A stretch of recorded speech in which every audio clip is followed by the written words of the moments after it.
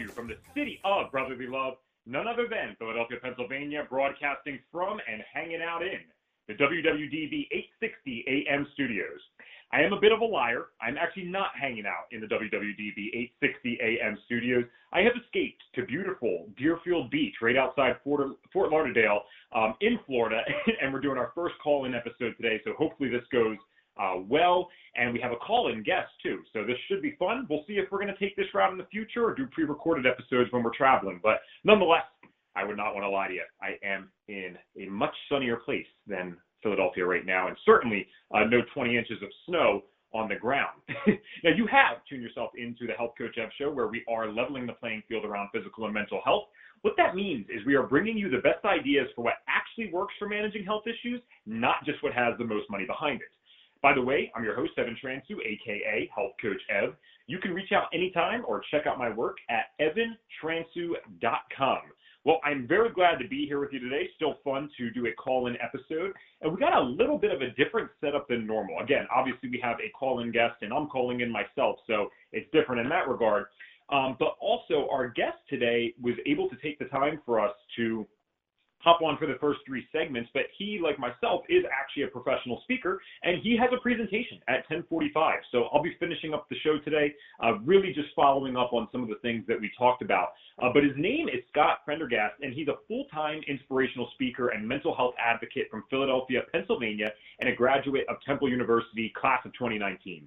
He speaks about the importance of acknowledging mental health in society and encourages on how to overcome the everyday mental obstacles that hold us back in life.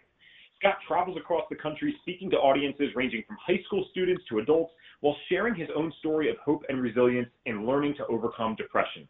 Scott uses a practical approach of mental health strategies combined with a compassionate touch to help others validate their own feelings and work towards moving past them. Well, Scott, thank you so much for being here with us today, man.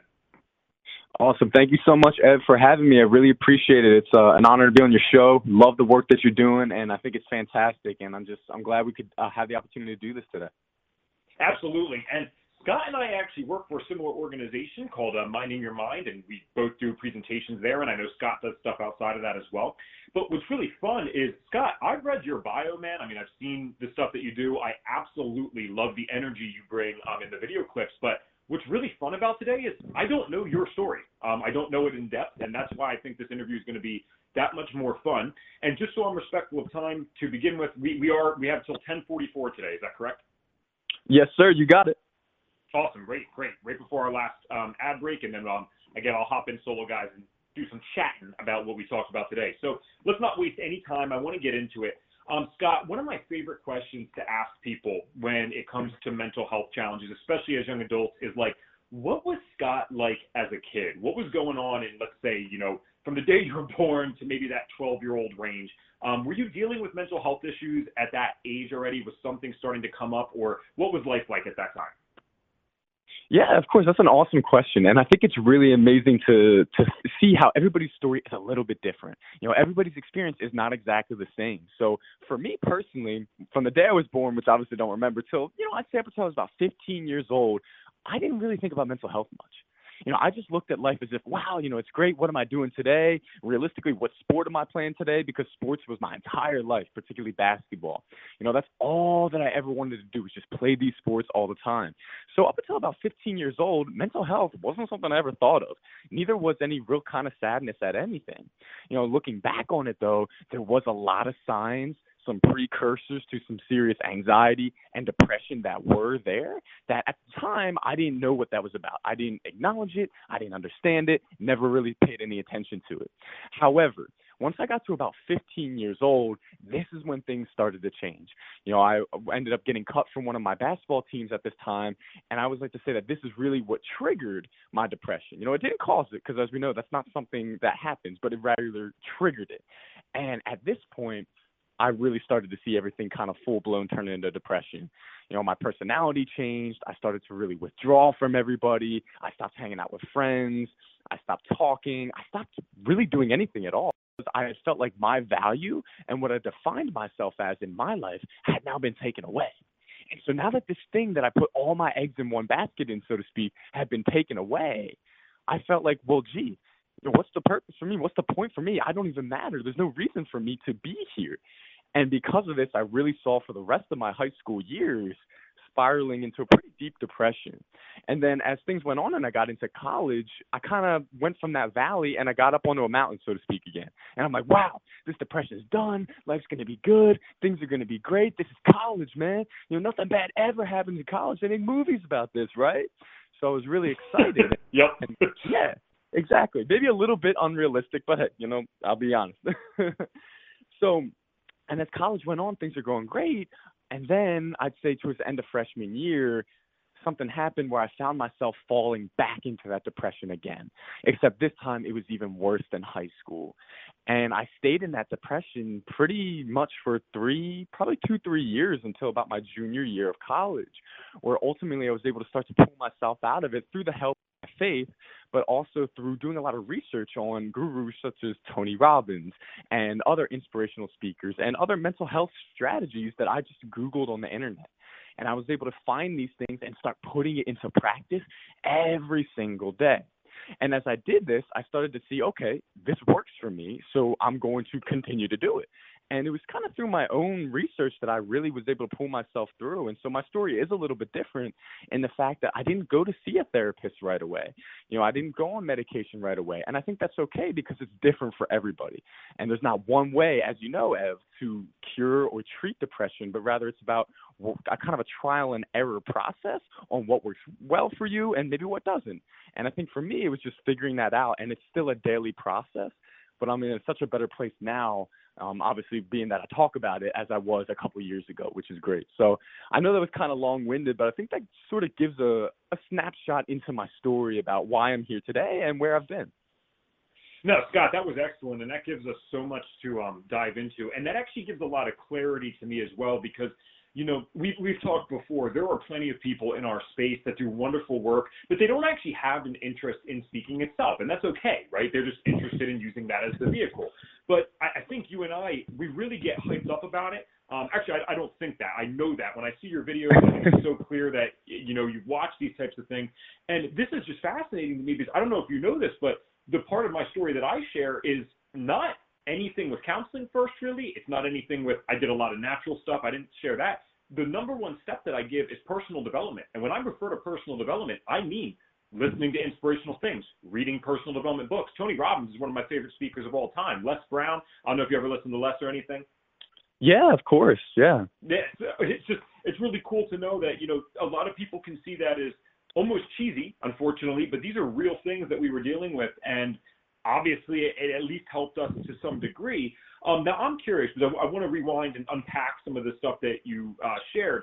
When you say that the getting cut from the sports team triggered the depression, but it didn't cause it because, we know that it doesn't cause it, I don't think a lot of people understand what that means, actually. So can we dive into what you meant by this triggered it but didn't cause depression? Of course, yeah, I would love to. And I think, I get called it because we're in the mental health field, so we know differences and stuff. But here's what I mean by that. So this depression, I like to put it this way. It was lurking. It was already in me, so to speak. This was for me personally, and of course it's different for everyone, it was a genetic predisposition. I've had people in my family who have dealt with this before. So it was lurking in there, kind of in the corner, in the background, just waiting for something to happen. So for me, when I got cut from this team, as I was saying, it triggered it because that was the initial kind of vehicle, the initial thing that happened that really allowed this depression to come out. It's not as if everything was fine. I had no predisposition to this, and all of a sudden I get cut from this team, and this depression pops out of nowhere. But rather, it was already inside me, so to speak. I know that sounds cheesy, but it was already kind of there. And if it wasn't getting cut from the sports team, look, it would have been something else. It was just a matter of time before this kind of came out and started to really wreak havoc on my life. And it's different for everybody. And like I said, for me, a genetic predisposition had to do with it. But for other people, maybe it's, a whole host of other things. But I think it's important, and I always say this in my presentations, that I talk about how this is what triggered it as opposed to what caused it, because I don't want people to think that, hey, look, if something bad happens in your life, automatically you have depression, because that's not how it works. It doesn't just happen like that. That maybe you're in a sad mood or you're in a difficult time in your life, but that doesn't mean you have depression. So that's why I always like to distinguish between the two about how this is what it was triggered by this getting cut from this team, but wasn't caused by it. And I think that's really what I mean by it, and I hope brings some clarity to it. Sure. No, and that's exactly what I was looking for. I love that you bring that up in the presentations, because, for people that have, mental health is just so hard to explain to people that have never dealt with this stuff, even if they're totally open-minded to it, right? If you break your arm, it's very obvious to see you broke your arm. People can kind of empathize instantly with that pain. It's a little harder to describe some of this stuff. We got about 4 minutes before the break, and I assume this answer might, go a little more in depth than 4 minutes, but I'd love to start with it. And that is, what are some of the signs of depression? I know you kind of, brushed on them when we were first giving the answer of like what was Scott like as a kid, but when you are having that depression be triggered, what are some of the first in-depth like symptoms that you're starting to notice? And of course, you might not have known it was depression at the time. I understand that. But I just mean, like, what were the changes that, looking back, you're like, wow, that was going on? Right. Yeah. One of the biggest changes that I noticed personally, and I think that a lot of people can see, is personality. And now, before being cut from this team, before I was triggered by this depression, I was the liveliest person. I was always joking in class, laughing around. You couldn't keep me quiet for more than 10 seconds, I'll be honest. I was always that loud, boisterous personality, having fun and stuff like that. But I noticed that after being cut from this team, almost immediately, my personality completely shifted from being this happy-go-lucky kid to now I was really withdrawing from everybody. I wasn't hanging out with friends. I wasn't engaging in class. I wasn't talking to people. I was doing bad in class. I was acting out in school and outside of school. And so these were some of the initial, probably the first things that I started to notice. Well, I didn't notice then, but looking back on it, where, hey, there were some signs that things were going on. And in addition to that, we have these feelings of overwhelming hopelessness that really, this is a huge sign as well. And I know we all at some point in our lives feel hopeless. That's just part of living. That's just part of being human. But when we're talking about depression, we're looking at 2 weeks or more of this prolonged activity. And it's not just feeling hopeless in a fleeting moment, but rather you can't get your mind on anything else throughout the day besides the fact of how much you think you don't matter or how hopeless that you feel that your life is. And for me, these were some things that were really prominent at the time that I didn't realize were depression, but looking back on it now, I realize are. And in addition to that, we have things such as complete, lack of loss of interest in things. For me, I lost interest not only in basketball, but in so many things that I previously loved to do before that. I completely lost interest in them, and I didn't want anything to do with it at all. And this is also one of the signs when we see this, we're like, okay, again, for 2 weeks or more, prolonged exposure, we're looking at something that might be depression. And unfortunately for me, I didn't realize it at the time. I just tried to ignore it. I tried to sweep it under the rug, until unfortunately I tripped over the pile one day. Gotcha. Okay. And I love that you brought up that you didn't realize that this was depression at the time. That's another thing that's hard for people to, I think, understand. When everyone experiences these things slightly differently. But depression, for example, was something that did make me feel exactly like you just described in terms of the hopelessness. I started having these thoughts and even sometimes saying out loud, why would I bother doing XYZ thing because there's no point to life? And I might have said that for something as silly as my homework or a test or a project, but this was truly a lot different than a kid who was just using some lame excuse to get out of homework. This was actually someone who really started to believe and say, oh, well, you know what? Why would I do any little thing that inconveniences me to the smallest degree if my life's not going to matter anyway? I should just continue to, abuse substances and play my video games or whatever, right? The negative coping mechanisms I was using at the time. And Scott, we'll definitely touch a lot more on your story and some of the things that you did to resolve these issues and get to where you're at today right after these quick commercial breaks. Tired of talk radio shows that are nothing but Trump, Trump, and more Trump?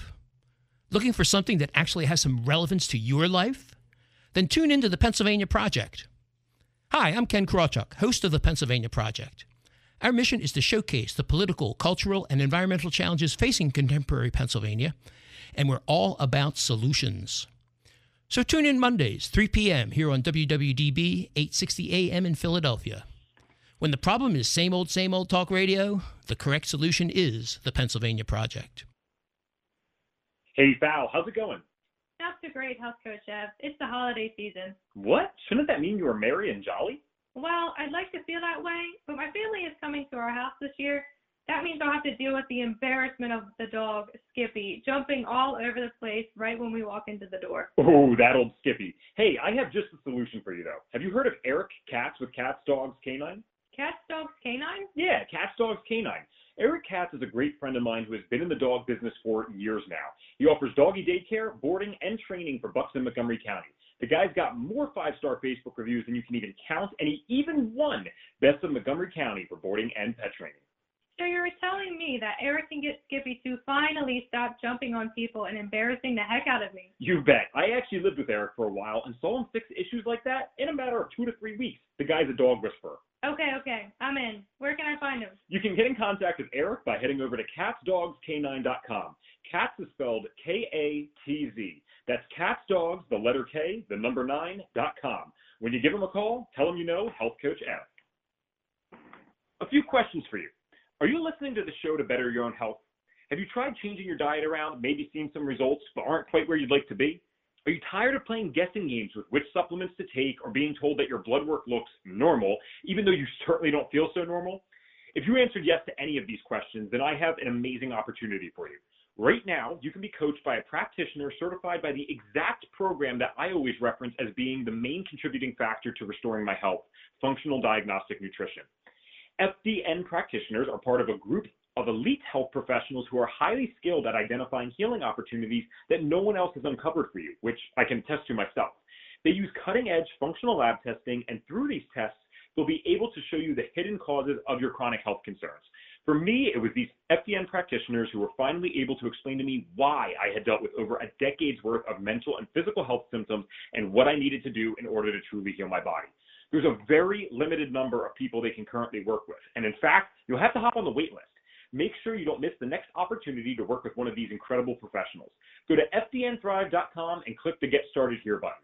That's fdnthrive.com and then click the Get Started Here button. Hey, we're back. Welcome to the Health Coach Ev Show, where we are leveling the playing field around physical and mental health. My name is Evan Transu, a.k.a. Health Coach Ev. I'm your host of the show. We're interviewing today Scott Prendergast, who is an inspirational speaker. Very, very passionate guy. If you listen to the first section, you can kind of already hear that even through the phone. It's a pretty incredible energy that this guy brings. And you did just hear my girlfriend, Fallon Morningstar, making a quick guest appearance to help me out with the Cats, Dogs, Canine ad, so we always appreciate that. Huge shout out to her. But we were talking with Scott about, where his depression started, mental health issues started really, and what those symptoms were like in the beginning. And so, Scott, I'm curious, was your mental health journey mostly revolved around depression, or were there other things like anxiety that came out? Because I know so commonly, not always, but very commonly, depression does mix with a couple other things or maybe one other thing. Yeah, of course. I totally agree with that. I mean, so many times when we look at depression, it's mixed together. It's very rarely, like you said, not always, but very rarely just solely by itself. And for me, anxiety went hand in hand with this. But the crazy thing was that my whole life, I didn't know I had anxiety. Everyone just told me, oh, you get really nervous, that's okay. Or everyone just said, oh, stop being this way, Scott. Just get over it. Just, push past it. Come on. But looking back on my life, anxiety has been with me pretty severely ever since I was a little kid. I even remember going to preschool, and when my mom would drop me off at preschool, I would feel like I was going to throw up, and I would be crying every single day because I was afraid of leaving her, honestly. So even something as small as me being 4 years old showed that anxiety was always there. And as I got older and through my journey throughout high school and college, every time I had a bout with depression, anxiety was always right there with it. And they really just worked as a tag team to make me feel really horrible. And at the time, and it was a very difficult thing to deal with because on one hand, I'm feeling worthless. I'm feeling sad. I'm feeling like my life doesn't matter. But yet on the other hand, I'm telling myself, oh my gosh, what are you going to do? You're never going to graduate college. You're never going to get a job. You're never going to have a good life. And all these things together kind of warping into this one mental health issue that kind of just, so to speak, paralyzed me. And I felt like I couldn't do anything because when I tried to do something, it was either these negative self-talk from depression overtaking, or it was me being able to not do anything because anxiety was telling me otherwise. And these things together really just made life, it made it difficult when you don't acknowledge it. Absolutely, and that's so interesting that you brought up the anxiety being present that young, because, I mean, that's very similar to what I experienced, right? And that was the key. You know, I had great people in my life, no doubt about that, but especially at the time, because, Scott, what are you? I mean, are you 23 or 24, right? Yeah, 24. Okay, guys, so we're a year different, and we are not old men by any means, but the difference in the way mental health was addressed 20 years ago when you and I were dealing with this, at a preschool or kindergarten level versus now, I mean, is night and day. The mental health community has come so far, and it's amazing that there's more awareness around this. But I remember we even went to the doctor, and the doctor didn't identify what I had as like panic attacks or anxiety, even though that was the exact same thing we came back for 10 years later. And they're like, oh, well, this is panic attacks and anxiety. It's like, well, this is what we came in for at 5 years old. You know what I mean? So it was harder to do that, and that's why we do the kind of work we do. Now, I'm curious. I think you bring a huge insight for probably parents and, of course, students as well, which we'll talk about in a second. But for the parents out there that are listening, because, you know, AM radio and just our podcast in general is certainly targeted towards an audience that most likely has kids or is planning on having kids. What are some of the things that they could watch out for? Let's start with like depression maybe, and we can mix anxiety in there as well if you'd like, but some symptoms that they can watch out for that is different than just normal teenage behavior, because I hear all too often clinical depression or clinical anxiety getting written off as, oh, that's just them being a teenager, when it's really not. So let's talk about some of the differences there. Right. Yeah. And, you know, we hear this all the time. You know, you have these parents who say, oh, that's just them being a teenager. It'll pass. It's fine. And of course, yeah, there is some of that goes along with it. We all were teenagers once. We know it can be difficult. But when we're looking at the difference here, if you're having a child who is constantly making comments about how they don't matter, or constantly making comments about what's the point, I don't care, and they're never trying in school, and they just don't seem motivated in any way for prolonged time, and they're backing this type of lack of motivation up with this negative self-talk, with this constant, you know, feeling as if impending doom. When we're seeing things like this for a prolonged time, it's not just normal teenage behavior. You know, this is something that we want to really be addressing as depression. And a lot of times people will say, oh, you know, what about the sleep patterns? Because we know teenagers, they sleep a lot more, right? And that's totally true, yes. But when you're having somebody who can't function on a normal level, who can't go about their normal task and normal daily activities without this just excessive or lack of sleep, you know, that's a concern. You know, that's something that we really want to be paying attention to and saying, hey, wait a minute here. You know, this is not something that is just normal teenage behavior. We want to make sure that we're kind of addressing this. And so I like to always put it this way. If you have a child and you're wondering, okay, is this just teenage stuff or is this actual depression? You know, ask yourself this question. Is the things that they are dealing with, the things that they are saying, the things that they are doing, getting in the way of them functioning as a normal person, to the point where they are no longer able to do their everyday tasks without these different things going on in their lives? And if the answer to that is yes, for more than, you know, at least 2 weeks or more, you're going to be looking at depression here, and something that you really want to take the next steps to, whether that be talking to somebody or whether that be just opening up to them and creating a playing field where you can be a safe person for them to talk to and feel like they can have an ally, so to speak. And I think that's one of the biggest things, because it can be hard, as you were saying, Ev. I mean, a lot of these things, they kind of go on that blurred line. You know, okay, this is normal, maybe this isn't. But I think if we're looking at the things that I said and it's prolonged exposure to it, you know, that's one of the big warning signs and that something else is going on here. So well said, so well said. And it's unfortunate because a lot of the things that you mentioned can actually be looked at not only as teenage behavior, but, oh, my kid's being lazy. They're not doing schoolwork. You know what I mean? And it's like they can't do schoolwork right now. And listen, there are certainly lazy students that don't do schoolwork. And that's why this stuff isn't so clear. And it's why we try to bring up topics like this. Now, I want to talk about, you know, some of the things that you do with students. But I think before we get into that, it's really important to talk about how you even got into that work to begin with. So, Scott, I'm curious, man. I mean, there's most of us have it, and I'm sure this is something that you share and, share it to the degree that you're willing to. But is there like a moment for you where a light switch goes on and you're like, I got to do something, whether that's by your choice or something else? Like, where does this point come where you go from just getting worse and worse and worse, and then, I mean, to where you are now? That's incredible. Like, there had to be a moment or something that happened that just kind of shifted things around. Am I correct? Yeah, 100%. Yeah, I did have that sort of aha moment, and for me, it was sophomore year of college. And at this point, we're talking about the pinnacle of my depression experience. I'm in a really dark, really low place, and was really kind of scared about what was going to happen and for my future, and even on my day to day.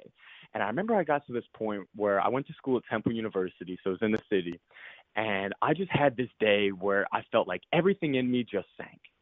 It was one of those days where you wake up and you just think that taking one more breath is too much, man. And you don't even want to be here, and you don't see any reason for it. And that pain is just too much for you. And I had a day like this, and I just started blindly walking down Broad Street here in Philadelphia. And for those local to the area, we know Broad Street's one of the busiest streets. And I'm walking down the middle of the street, and the scariest thing was that I didn't feel anything. And I didn't even care what happened to me. At that moment, I didn't care if I got hit by a car. I didn't care if I felt pain. And if it wasn't by the grace of God, at one point, I turned to my left. I don't know why. And there was this bus stop. And on this bus stop was this picture of this mother holding her newborn baby. And she's holding this baby, and I'm looking at this. I'm thinking, man, she loves that child more than anything. You can just tell. And almost immediately, something just snapped in me. And I took my phone out, and I just called my mom. I just called my mom, and we talked. And that was really the first time that I addressed my mental health, that I kind of accepted that first invitation, so to speak, to my recovery process. And it all started with calling my mom and just telling her about what was going on. Because prior to this, I had kept everything inside for so long, and it was just eating me alive. And so when I finally opened up and talked to somebody, I was really able to take those first steps. It didn't happen right away, but those first steps to recovery and being able to learn how to cope and deal with my depression properly. Hey, that's amazing, man. You kind of gave me chills there, because I am definitely a spiritual person. I've definitely had experiences that, you don't know why you're doing something or why you feel something, and you just get that thing that seems to come to you at the exact perfect time. And, we got a few minutes before the next break. I'm curious, how did that call go? Because I know that can be different for everyone. Was your mom open to this? Was this something that, she's like, oh, I kind of sensed this, or was this completely new information to her when you're telling her what you're feeling? Yeah, she just listened, which was the best thing that could have happened, because I had made up in my mind this idea that whoever I tried to reach out to, they were just going to not believe me and not want to hear it and say all these things. And, that's where our own insecurities can come into play. And I like to say that's the depression talking to us, making up these lies. But when I finally called her, she just didn't say any of that. She was so receptive and just listened to everything I said for about 2.5 hours. And then after I was done saying everything, she's like, okay, how can I help? What can we do to make this better? And that was the best thing that I could have ever heard, because that's what I needed to hear. And I needed to feel supported, and I needed to feel that somebody cared. And my mom did the whole time. I could have came to her so much earlier, but it was just my own insecurities and what I was telling myself that prevented me from doing it earlier. But I'm glad that I did it when I did. And because of that, I then felt comfortable, like, hey, if I could talk to her about it, maybe I could talk to other people about it too. And that really kickstarted this whole process for me. All right. Well, I'm very excited to talk about that process after we're back. And I don't know. I love everything that you're saying, because depression is, and I want to be careful how I word this, but depression is a liar in many ways, and certain multiple mental health issues are, but, and you see, you know exactly what I mean, right? Like, it tells you that it's hopeless. It tells you people are going to judge me if I talk about this. No one's going to understand. I am certainly not ignorant.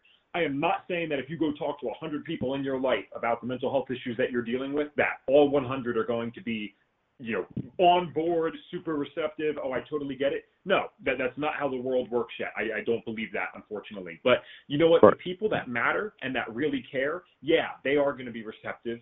They are like waiting for you to just tell them something, and they want to be there for you. And that's the lie that depression and many other mental health issues tell us. Now, I cannot wait to talk more about the work that you do with students and how you actually got to be a speaker, because that is a heck of a transition coming from where you were at. right after these quick commercial breaks. Hey, when you know that you or a loved one would do better mentally with something more than what your current doctor is doing, you can head to the Patient Experience Center at dhalab.com. View their advanced brain chemistry consultations to quickly and easily test and optimize with an MD. Take brain health in your own hands today with a 10% discount. Use the code HealthCoachEv when checking out for a 10% discount on any test and consultation services. And again, that's dhalab.com. Folks, I actually use this lab personally with clients. Most of my colleagues do as well. They are awesome. They believe that people actually have the right to get the blood work that they want and not just what their doctor chooses to allow them to have. So I'm a big believer in that as well. Definitely recommend these people. And speaking of more, kind of natural health or taking health into our own hands, let's stop for a second and talk about sleep. How many people out there really think that they get the best sleep they possibly could? In our modern world, there are so many factors preventing us from getting a good night's rest. We need to do whatever we can to make our sleep as optimal as possible. We heard this be a huge factor today in the mental health conversation, right? If you don't have good sleep, we're not going to have good mental health. It's just a matter of time. And that's why I recommend blue light blocking glasses. These special glasses prevent the parts of artificial light that keep us awake and prevent melatonin, our sleep hormone, from being secreted, from getting into the brain where they tell your body it's daytime. They work so well, in fact, that you'll sleep noticeably better on the first night of wearing them. What you want to do is go to blueblocks.com. That's BLUBLOX.com, and then go to the sleep section.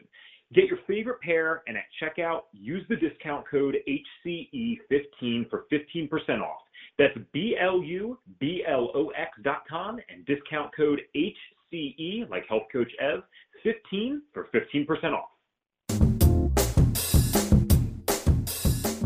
And we're back. Welcome to the Health Coach Ev Show, where we are leveling the playing field around physical and mental health. My name's Evan Transu, a.k.a. Health Coach Ev. I'm your host of the show, and we're interviewing Scott Prendergast today.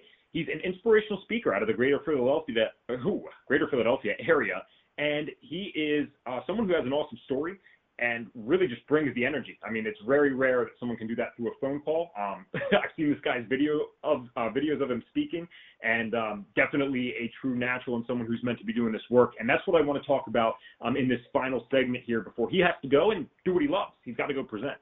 Scott, after that moment that you call your mom and this process really gets started, I know it certainly was probably not an easy thing after that, but what happens?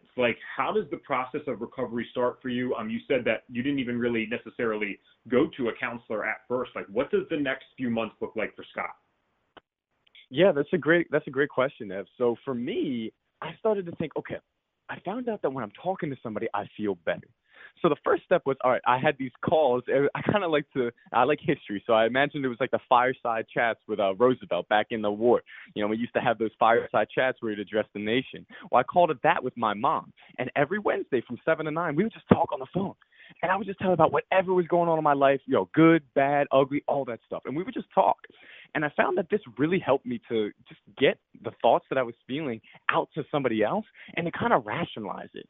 And when I would hear myself say these things, I'd be like, okay, are you serious, bro? We're thinking this. Come on, this is not a rational thing. Let's dive into this a little bit more and let's realize, no, this is not true, and how are we going to move past it? And so then for me, after doing this a lot, I started to do a lot of writing. I would write everywhere, man. I would write these Post-it notes all over my wall. I would write in books, everything. And the more that I did this, the more that I started to get curious. And I was like, okay, so if this is how I'm feeling, what can I do about it? And that's where I started to do my research. And for me, cognitive behavioral therapy, CBT as we call it, is a huge, huge, huge thing for me. It's something that I practice every day on my own. And I looked up all these different resources about how to do cognitive behavioral therapy on a daily basis. And I started to apply these things into my life, just slowly but surely, because, some of them were a little bit difficult. And I would do this, and I started to see these results. And the more results that I saw, the more I wanted to do it. And I would dive deeper into that. And then I came across people like Tony Robbins and other speakers who were talking about things that were very much along these lines. I remember I watched this one Tony Robbins episode or podcast, whatever you call it. And he simply said, okay, if you find yourself slipping into one of those sad, depressive moods, change your body language. Go from sitting slumped in a chair, sit yourself up straight, force yourself to smile, raise your eyebrows up. And by doing something as simple as this, you're going to instantly see your mood improve. And I remember hearing that and being like, what are you talking about? That's not going to work. But then I did it, and I was like, oh, it actually is working. So a combination of all these different things just started to really cultivate an environment for me where not only did I feel good now, but I felt this passion to help other people as well. Because I knew that if I suffered with these things, I knew that I was not the only one. I knew that there were so many other people out there who were going through this and who maybe didn't know how to talk about it or how to receive the help. So that's when I started to write for a website, which ultimately is how I got founded by Minding Your Mind, and things really went from there. And I think that's kind of what the process looked like for me as I started to find my way in this recovery process. This is amazing. And why did you want to take the route of speaking specifically? Because, I mean, I get that for sure, obviously, but there's so many different ways that you can help people with the mental health stuff. I'm curious, like, what drew you to that? Yeah, so I looked at my life, and I actually changed my major junior year. I was a sport management major. I was in sales with the Eagles. I did marketing with the Sixers. I worked for all those teams and stuff like that. And I looked at myself and said, all right, the thing that I'm best at and that I love the most is when I get to present. When I'm presenting in class, when I'm presenting in front of a client, whatever it is, I love to do that. So what direction can I take this passion with mental health and helping people and also speaking? And ultimately, that's how I came across Minding Your Mind, and things went along that way. And I thought that, look, I've always been somebody who was able to make people feel good. I've always wanted to do that. I always was like, hey, even if I'm feeling bad, let me make somebody else feel good, because I think that's important. And so combining with my ability to speak and desire to make people feel good, it really seemed like a perfect fit, knowing that I could reach people through my voice and through the things that I was saying and through my experiences. And it just seemed like a perfect storm for me, and I'm thankful I figured it out and was able to really start pursuing it. This is so awesome. I'm so surprised by, obviously no story is identical, but I just love the overlap, because I was even doing sales myself before getting into the speaking. I knew it would help me out too, right? It's tough to present in front of people, even if you do love it. You got to refine that. One of the things I think I just love to hear about, and maybe, it's not as informative, but I think it's special, and I want to talk about it. What's been one of your best moments as a public speaker, specifically to students? Like, have you had something that just really sticks out? Because there's a lot of great moments in this work. Oh, yeah. I mean, as you know, Ev, we're doing this. There's always so many great moments with having a job like this. But I think for me, something that really sticks out is I remember I presented at Central High School, which is right here in Philadelphia. It's right up the street from where I live. Really, it's not too far away. And I spoke in front of their whole 10th grade class, which was like 700-some kids. It was a lot. And I remember I did this presentation, and afterwards I had to have at least 100, maybe even more kids come up to me and say how much they resonated with my story and how much they appreciated what I said and how I really made them smile during that day and feel good about themselves. And it was just kid after kid after kid. And I was floored, because, as you know, when you do this job, you always have kids who say things like that. But then you also have people who, look, they're in high school, they seem like they don't care, they're an ornery teenager, right? But this was kid after kid after kid. And it really just was a blessing to be able to see something like that, because I know in my own life, I had been kind of struggling, thinking, man, am I reaching these people? Am I helping these kids out? Is my work of value?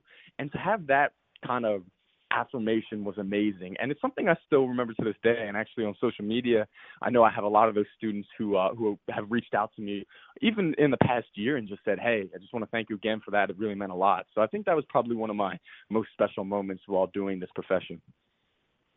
That's so cool. And yeah, I mean, you know what, it's I definitely feel you on that, because high school, yes, it has a variety of students, and you get this the one mixed student that's really tough to talk to is the one that is not currently dealing with this stuff and doesn't really understand it yet, and is kind of a troublemaker, the bad boy. So you're in trouble when you run into them, because they don't empathize with it, and they're waiting for you to mess up or something. But it makes it all worth it when you have something like that. That's incredible, man. To have that large of a group come up and just talk, and I think it's so powerful when you get a solid group of students that leads the way. It really gives permission for so many others that are struggling out there and relating to what you're saying to come up and talk. So what does the future hold for you? I know this is something that you want to probably pursue for the rest of your life. I mean, is it always going to be just students? Do you like talking to parents? Like, what does the next 5-10 years look like, assuming the world gets back to some level of normalcy here? Let's say that. Yeah, that's the big question, right? But yeah, I agree. I'll tell you what, this is what I want to do with the rest of my life is to speak. And right now with Minding Your Mind, we're speaking to students, but I have an overall vision as I progress throughout my life where I don't want to just speak to students. I want to speak to everybody. I want to be a voice for that person, not just at a big corporation, not just a student. I want to be a voice for that person who has that 9-to-5 job, who maybe is 30-something years old, who's got kids, and is just struggling with their life and wants to find more joy and more happiness. I want to be a voice for that person. And I want them to tune in to watch Scott videos or whatever it might be and say, man, this guy's giving me some hope. This guy's allowing me to see some light that maybe I can find some happiness. I can find some peace right here, right now. Not when everything goes right, not at this moment, not at that moment, but right now. And so I really want to work on being that. And, I'm in the process, and it's hard because where we're at in our lives, but I'm in the process of starting my own organization. I'm working on the website right now. It's going to be called Scotty P Inspiration. It's not done yet or anything, but I'm in the process of doing that. And I really want to just get my name out there to help as many people as I can.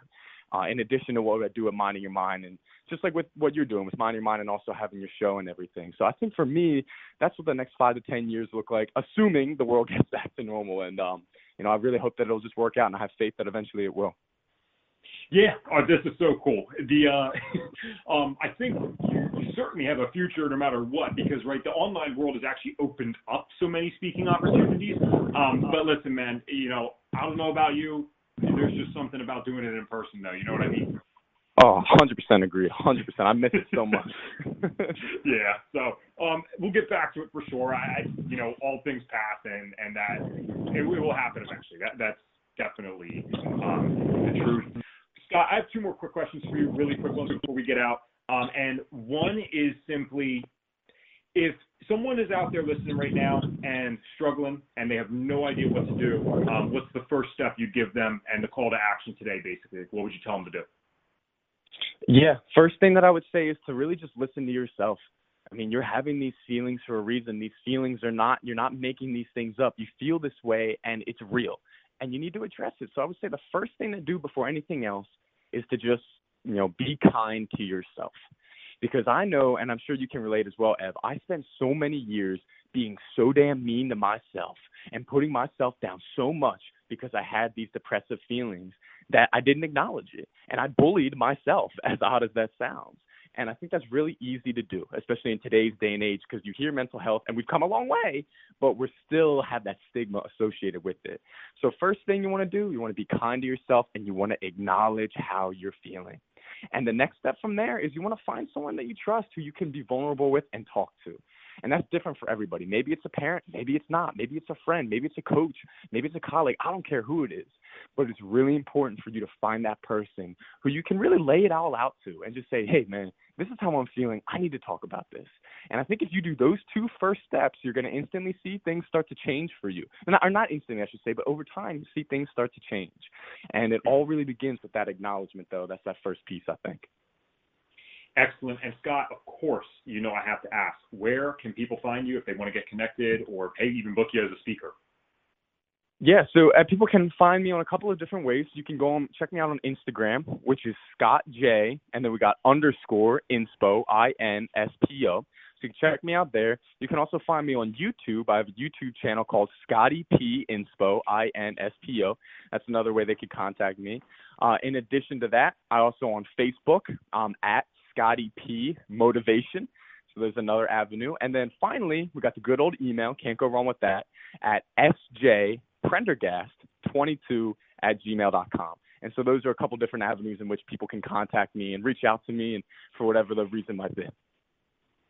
Well, I have no idea how the heck we're not connected yet, so I will make sure to get that done as soon as we are done the episode today. But I know you got to run. We're going to take a quick commercial break, and then I'm going to hop on and just reflect on some of the stuff we talked about today. But, Scott, thank you so much for giving us your time, and I hope this was a good warm-up for the presentation, my friend. You sound fired up.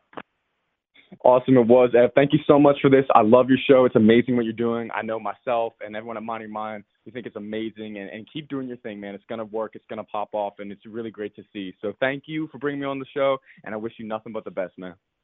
Have a great day, brother. You too. All right, folks, we'll be right back after this final commercial break. Folks, does the idea of supporting you or your child's mental health challenges sound appealing, but you have no idea where to start? Are you listening to an episode like this and just wondering, okay, this is all great, but I need a little more? And do you think it's all just way too complicated to actually apply in a practical way?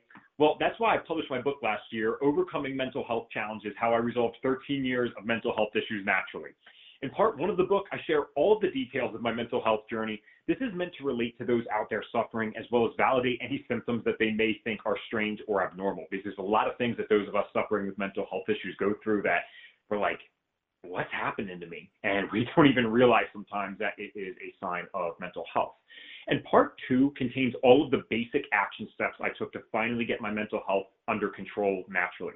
You can grab a copy of the book today. Just go to Amazon and type in Evan Transue, that's Transue. That's Amazon.com, and type in Evan Transue in the search bar. You'll see the book come right up, Overcoming Mental Health Challenges, How I Resolved 13 Years of Mental Health Issues Naturally. Hey, does the pandemic have your hair looking a little funky? Do people stop and glance at you while you walk down the street? Listen, hair salons have been open for a while now. It's time to get that haircut you've been procrastinating. And when you do it, you should head to Hair and Visions in Oxville, Pennsylvania. Hair and Visions is open Tuesday through Saturday. They specialize in coloring and also offer keratin treatments that give your hair that smooth finish. Hair and Visions offers haircuts for all ages, so you can bring the whole family. Schedule your appointment today by calling 610-847-8894. That's 610-847-8894. Tell them Health Coach Ev sent you. And we are back. Welcome to the Health Coach Ev Show, where we are leveling the playing field around physical and mental health. My name is Evan Transue, a.k.a. Health Coach Ev. Just got done interviewing the first three segments of the show, Scott Prendergast, and that guy, wow, awesome energy. I said it before, but it is very rare that someone can just really light you up even through the phone. I think that man has found the work that he's supposed to be doing. No doubt about it. I'm happy to get connected with him outside of this, learn a thing or two from him for sure. So I want to take this final segment here because he had, again, some presentations to do today, so I thought that was pretty cool. We wouldn't want to take him from that. But I wanted to take the time to reflect on some of the things that we heard and then actually share some of the things that I did to resolve my mental health issues. It's not something that I guess we've really talked about directly on the show. Certainly, we cannot get into all of it today, but it'd be a little teaser for the book that we just advertised. And if you find that this stuff would be useful or up your alley, perhaps that is something considering worth going after, right? And of course, you can always go to evantransue.com as well. Go to the book tab and you can find it there. So one of the things that I thought was super cool about Scott is I know that he grew up with an otherwise, normal enough family. We're not talking about some history of trauma there, right? And that falls into this category. Well, I have two categories really that are not clinical terms, but I describe them as circumstantial versus non-circumstantial mental health issues. Now, what is a circumstantial mental health issue? Well, to me, that is a mental health issue that's clearly triggered by a circumstance. Now, that is different than the stuff that we talked about with Scott today, because he did use the word trigger. He said getting cut from the sports team triggered depression, but it did not cause it. The type of circumstances I'm referring to are the things like serious abuse, maybe a major loss in your life at a young age, right? It's things that we don't really like to talk about. Certainly don't need to give any graphic detail here. I'm sure you can imagine what I'm getting at, and unfortunately, many of us have been through it. Maybe you can even relate. And so those circumstantial mental health issues are those that are clearly related and correlated to one or more major events in our life. But people like Scott and I, had kind of a different thing, and that's what I call the non-circumstantial mental health issues, okay? And the non-circumstantial ones are things that might have been there anyway, right? Long before Scott ever got cut from that team, he said at 4 or 5 years old, whatever, you're in preschool, maybe even 3, he's dealing with anxiety. What he then later realized was anxiety. Okay, so this kind of stuff would have been there regardless, without a trauma in the life.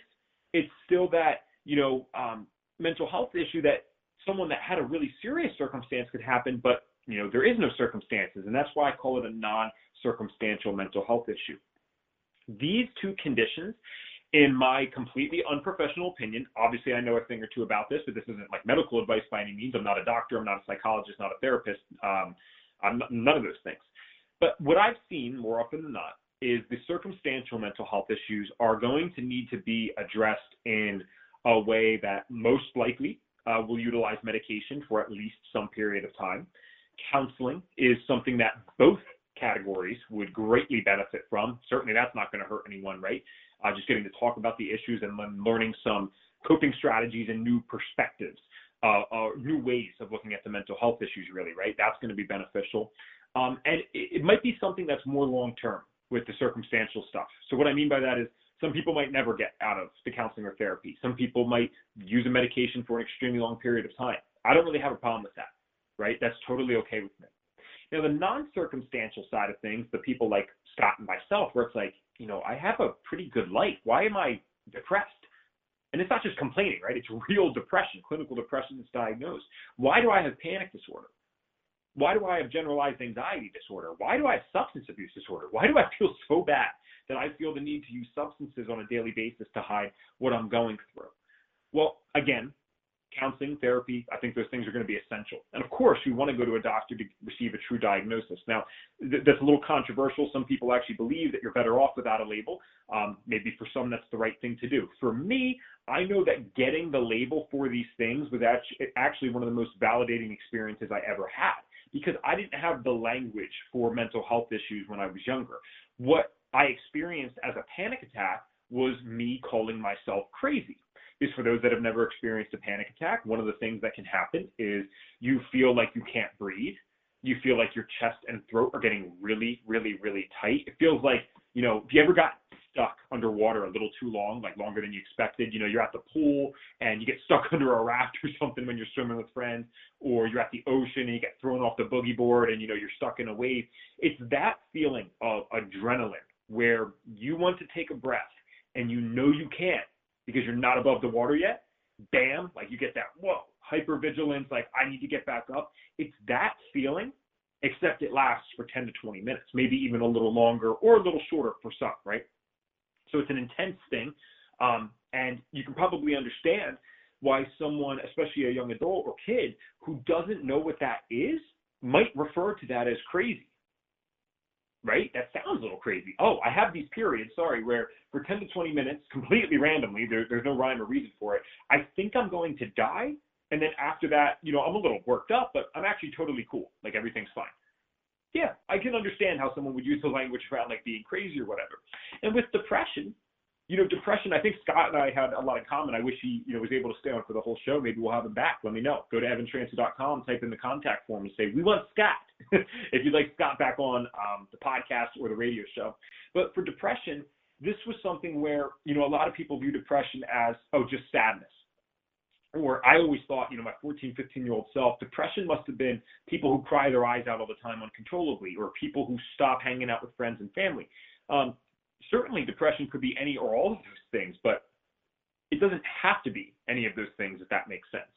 Depression for me was actually more numbness. I wouldn't really call it sadness at all. It was a mix of numbness and anger primarily. I did have days where I would label it more sadness, but I would say, if I had to put a percentage on it, 80+% of the time was numbness and anger. So what I was viewing myself as is, I'm this jerk dude. I'm mean to people because, this anger caused me to, and I'm not justifying anything. Justification isn't the same as explanation. I always say that. I'm not justifying actions I took at the time, but there is an explanation for them, right? And, I was really mean to a lot of people. And like Scott said, the person I was meanest to, the person I was nastiest to, no matter how bad I was to the people in my life, was actually myself. No matter how bad I treated all those individuals, I treated myself a step worse. And so I viewed myself as just this jerk. I don't care. I must not have any empathy for others. Like what's wrong with me, right? And then to get those labels, because I'm bringing this full circle, right? This was a labels conversation. To learn that, this is called panic disorder and you're not crazy.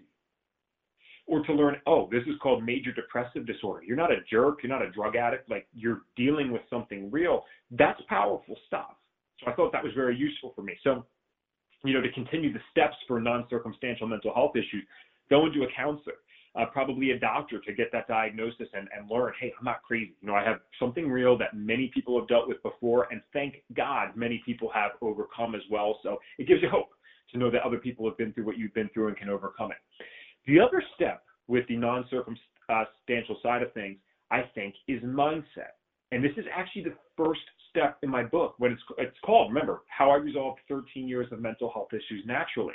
Before I get into the diet, before I get into the sleep, before I get into any of that stuff, step number one is personal development. And I swear, I didn't know that about Scott before we brought him on today. That was genuine.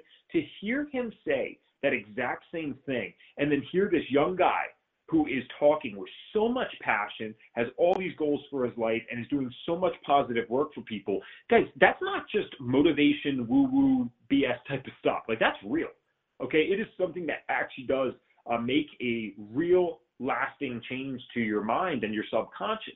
And so I think we have to start there. It can be something as simple as 30 minutes a day. I recommend, if you can't do any other time, first 15 minutes waking up. There's a lot of theories about, what you put into your mind in the first few minutes of the days matter. I have no idea if that science is true. I will tell you anecdotally from myself, clients I work with, and many other individuals I talk to, that is something that's really powerful. So what we want to do is we can just go to YouTube. We can type in personal development. You can type in Tony Robbins motivation or something like that, and actually listen and put that in your brain before you put anything else in. So before Facebook or before Instagram or before checking texts or emails from your boss, you're all stressed out with work, right? Stuff like that. Before you do that, I challenge you for 15 minutes minimum, more if you can, go do something like that.